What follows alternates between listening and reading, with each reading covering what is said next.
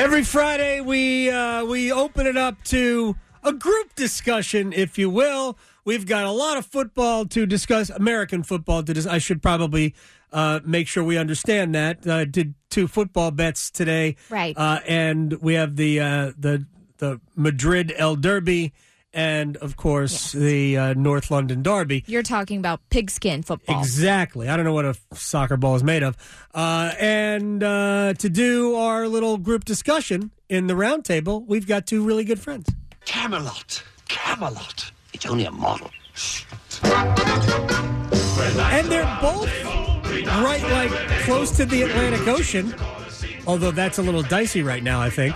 Randy Slack from ESPN Wilmington is joining us, as is Josh Graham, who's from Sports Hub Triad. Wait a second. The Triad's not close to the Atlantic Ocean, but for some silly reason, Josh is in Hilton Head and still talking to us on the phone. You have a screw loose. You should agree. It is a silly reason, just trying to be a good husband. My wife's like running a conference out this way. It's silly. Football's going on. What am I doing out here near the beach? No. You should be just enjoying being at Hilton Head. But I appreciate you. What? It should be noted that since I'm on the phone right now, I rewarded Willow the dog who's sitting here to be good in case I was doing video and such. But since I'm not, Willow the dog gets her treat anyway.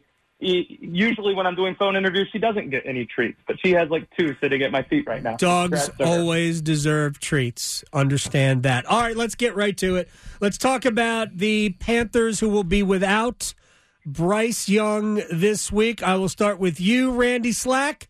Your thoughts, 2 weeks of the Bryce Young experience. It's too early to really make a judgment call on this guy. He has really no weapons that have really shown to be worth a lot. And if we're being honest, I think Atlanta and New Orleans are 2 of the better defenses in the NFL. You combine that with them being divisional opponents, those are going to be tough games anyway.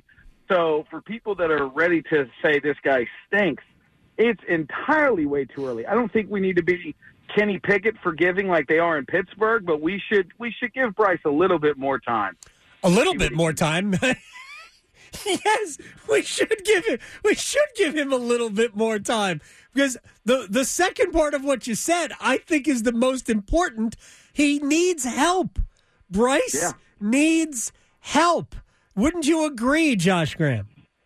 Yes, he does need more help, and if it wasn't for trading away Christian McCaffrey and DJ Moore, they wouldn't have had the capital in order to trade up and get the guy they feel is their franchise quarterback. All of that can be true, and it can also still be concerning on Monday night and last week, too, when mental mistakes are some of the reasons why Bryce was struggling. In the Panthers locker room, there were a handful of guys who said they weren't lined up right.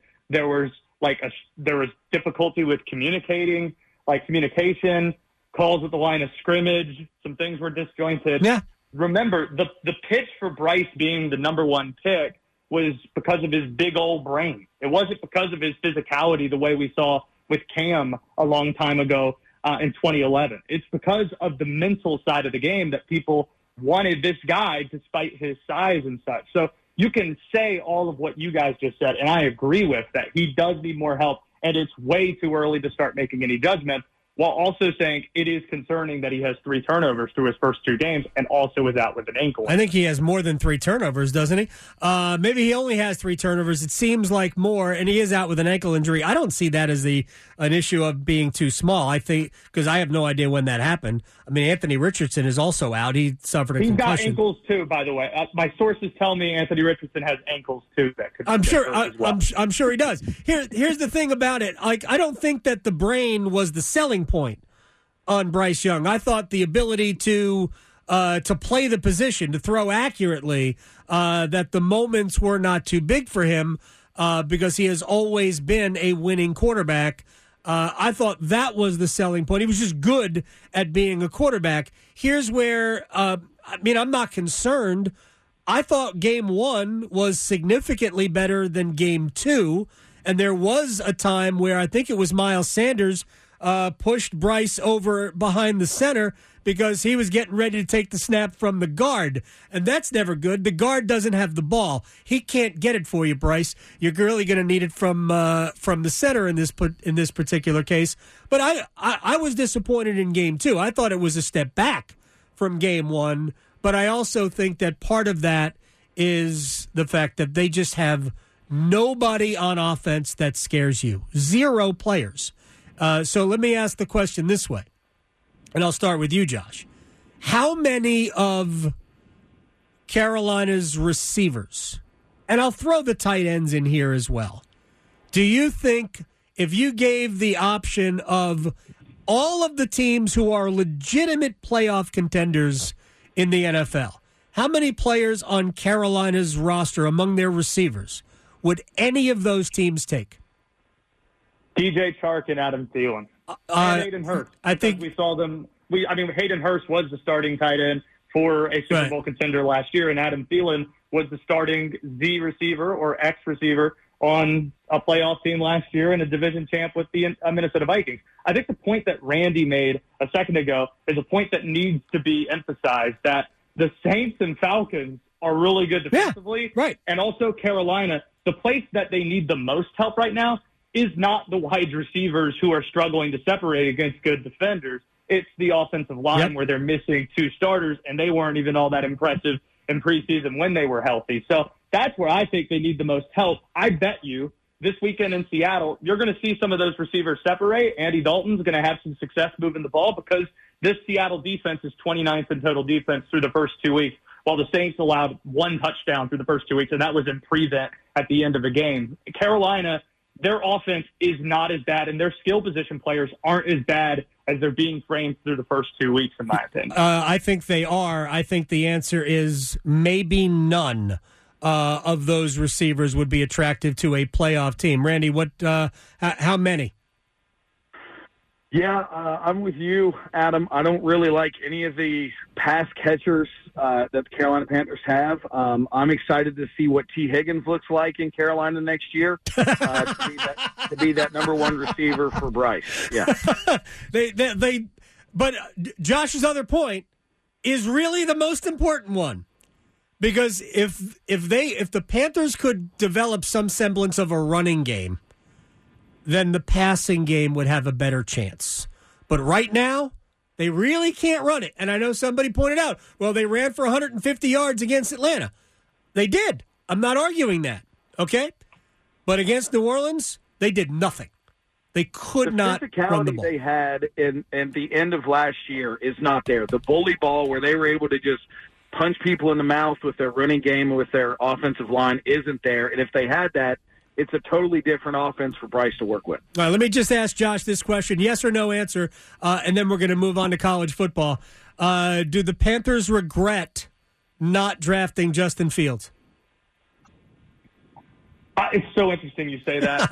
I'm just kidding. They do regret taking J.C. Horn, but as you're saying that about the offensive line, I'm thinking, don't draft Justin Fields. Draft the tackle that the Chargers took 4 picks later, so that way you're not drafting Ike Ekwonu with the number 6 pick a year later. Yeah, that guy hasn't looked the part so far. I agree. It's the thing about Ekwonu that keeps sticking out in my head are all the people who said he's a guard, not a tackle.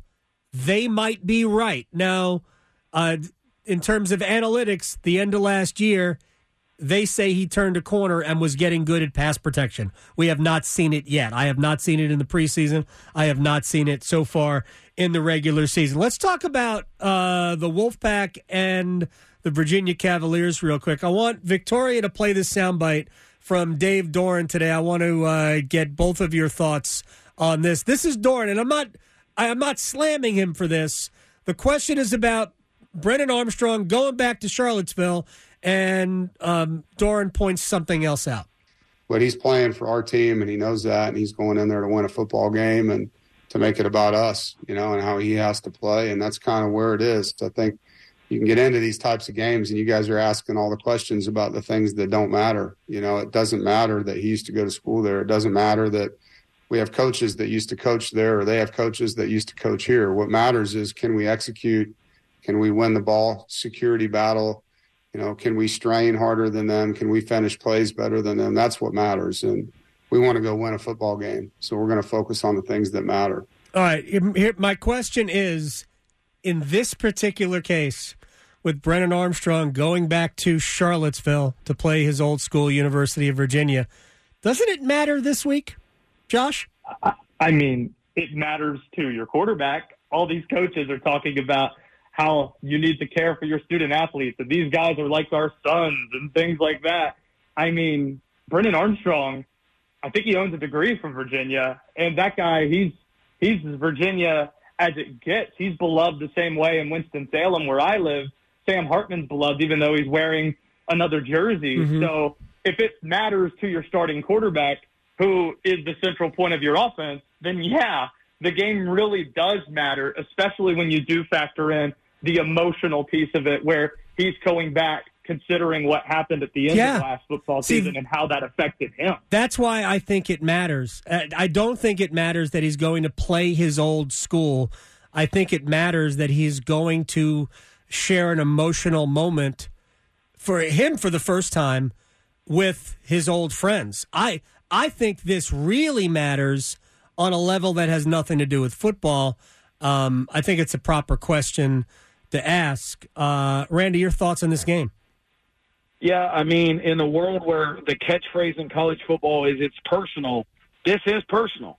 He means a lot to that school. The school means a lot to him, and it is a question worth asking. I understand if you're the coach of NC State and you want to be like, this is just another game, and this is, we're trying to focus on us as a team. But it's something that obviously anybody is going to be thinking about, and why a media member would bring it up. It's a fair question, absolutely. Yeah. Imagine if Dave Clawson had this play 2 months from now. It's like, you know what? I don't know why you guys are asking me about Sam Hartman going back to playing Wake Forest. And that's going to be brought up. And sure. He's not even going back to Winston-Salem. It is. Right, but Dave Doeren's been around long enough to have the awareness to know why we're asking these questions and why that's a story. I want people to understand, I'm not slamming Dave Doeren for that. He's trying to take the going back to your old school out of it, and I get it. I get why you want to take it out. But in this particular case, with all the circumstances surrounding it, it is such a more sensitive topic for Brennan Armstrong. There are going to be emotions that Sam Hartman would not ever have experienced going back to Winston-Salem if that game was there. So this is a completely different beast that has nothing to do with football, but it has everything to do with how a young man might perform. I hope Brennan Armstrong and company get it done. Let's pick some games, and then I'll let Randy Slack and Josh Graham go. Randy Slack, ESPN Wilmington, Josh Graham, Sports Hub Triad. Carolina's not going to screw this up, are they, Randy? The Tar Heels, I mean. This is exactly the kind of game they screw up. You're playing a team that stinks. You're playing a team in a building where nobody cares about the Pitt Panthers. There will be 500 people at Heinz Field or whatever it's called now. And this is 100% a game that if Carolina wins, I don't know what the spread is on it, I'm taking Pitt in the points. That's for sure. Wow. There are going to be way over 1,000 people at this game. Josh, the Tar Heels aren't going to blow this, are they? When you're looking at the ACC Big Four as a whole this weekend, it feels like the horror movie where you hear the ominous music in the background and you have the 4 teenagers in the house and you just know one of them's going to get stabbed out of a closet or something. That's going to happen to Wake, Duke, NC State, or North Carolina this weekend. We just don't know which one it's going to be, as all 4 are favored this weekend, and North Carolina is favored by a touchdown. The team I am most concerned about out of the 4, even as Wake Forest is only favored at home by 3.5 or 4 against Georgia Tech, that line stinks, is North Carolina, because of all the reasons Randy was talking about. This is the type of game that you're worried about, and this is kind of crazy too. This is the first road game North Carolina's had this year, and they only have one more road game between now and mid-November. They're going to be favored in every single game they play between now and perhaps the Clemson game, the second to last week of the year. So it's scary to start projecting that far ahead, but first road game, Pittsburgh looked bad last week. literally every single game in the history of the series between Pitt and North Carolina, games played in Pittsburgh, have been decided by a touchdown or less. I think this is a scary spot for the Tar Heels. Oh, they're all. I mean, I agree. I don't think Duke's going to. I think Duke might struggle a little bit, but I think Duke is significantly better than Connecticut. And I think you're sleeping on the fact that the Blue Devils will be favored at Kenan Stadium the third to last week of the season. Which of those four games, Randy? Georgia Tech is at Wake. Duke's at Connecticut, State's at Virginia, and Carolina's at Pitt. Which of those games is most likely to disappoint the locals? Most likely to disappoint the locals. Okay. Sorry, it's raining really hard here. I lost my train of thought there. It's quite all right. So did I. No. Randy might be waiting. I think you probably already said the answer, and that is North Carolina. All right, Josh, your confidence level in the Orioles to stay atop the division and go deep in the American League playoffs is? If they hold on to win the division, then they're World Series champs. If they don't, they're not World Series champs. They are World Series contenders. Let's be careful. I'm wearing an Orioles shirt right now. I'm drinking all the orange Kool-Aid. Yeah, I'm all in. If they don't hold off the Rays over the next week and a half, they're not going out of the wild card and making it to the World Series. But when you look at the slate, you got a lot of games at home after this series against Cleveland this weekend. It's Cleveland, it's the Nats, it's the Red Sox who aren't making the playoffs. These are teams that have nothing to play for, and most of these games are at home. I'd like to think after the last 5 months, 6 months that we've seen of Orioles baseball that they're not going to fall apart and that they're going to make it. Yeah, we almost made it through the end of this interview with right. Willow the dog barking. Shouts to Willow. Give her another bone. By the way, the magic number for the Orioles to clinch the division is 8. They're going to win the division. Randy, your level of confidence in Joe Burrow's calf? About 5%. Yep. I don't know why he's even playing. They should this is a week. I understand 0-3 is really, really bad, but they need him healthy for Buffalo. They need him healthy for Kansas City. They need him healthy for the Pittsburgh Steelers twice, the San Francisco 49ers. You're playing an Rams team. You should be able to play without Joe Burrow and hope that you can get this done without him this week. That's why you have a backup quarterback. They're better. The Rams are better than I think the Rams are good. But I agree with your other point is that Joe Burrow shouldn't play. You could argue that Joe Burrow shouldn't have played in week 1. But they rushed him back. And I hope they're not going to pay the price because Joe Burrow and the Bengals are too much fun to watch. Randy Slack from ESPN Wilmington. Josh Graham from Sports Hub Triad. Batting them down. I know you guys are at the coast. I hope everything's okay. I will talk to both of you very soon. Thanks. Thank you. And shouts to Willow. Give Willow all the treats.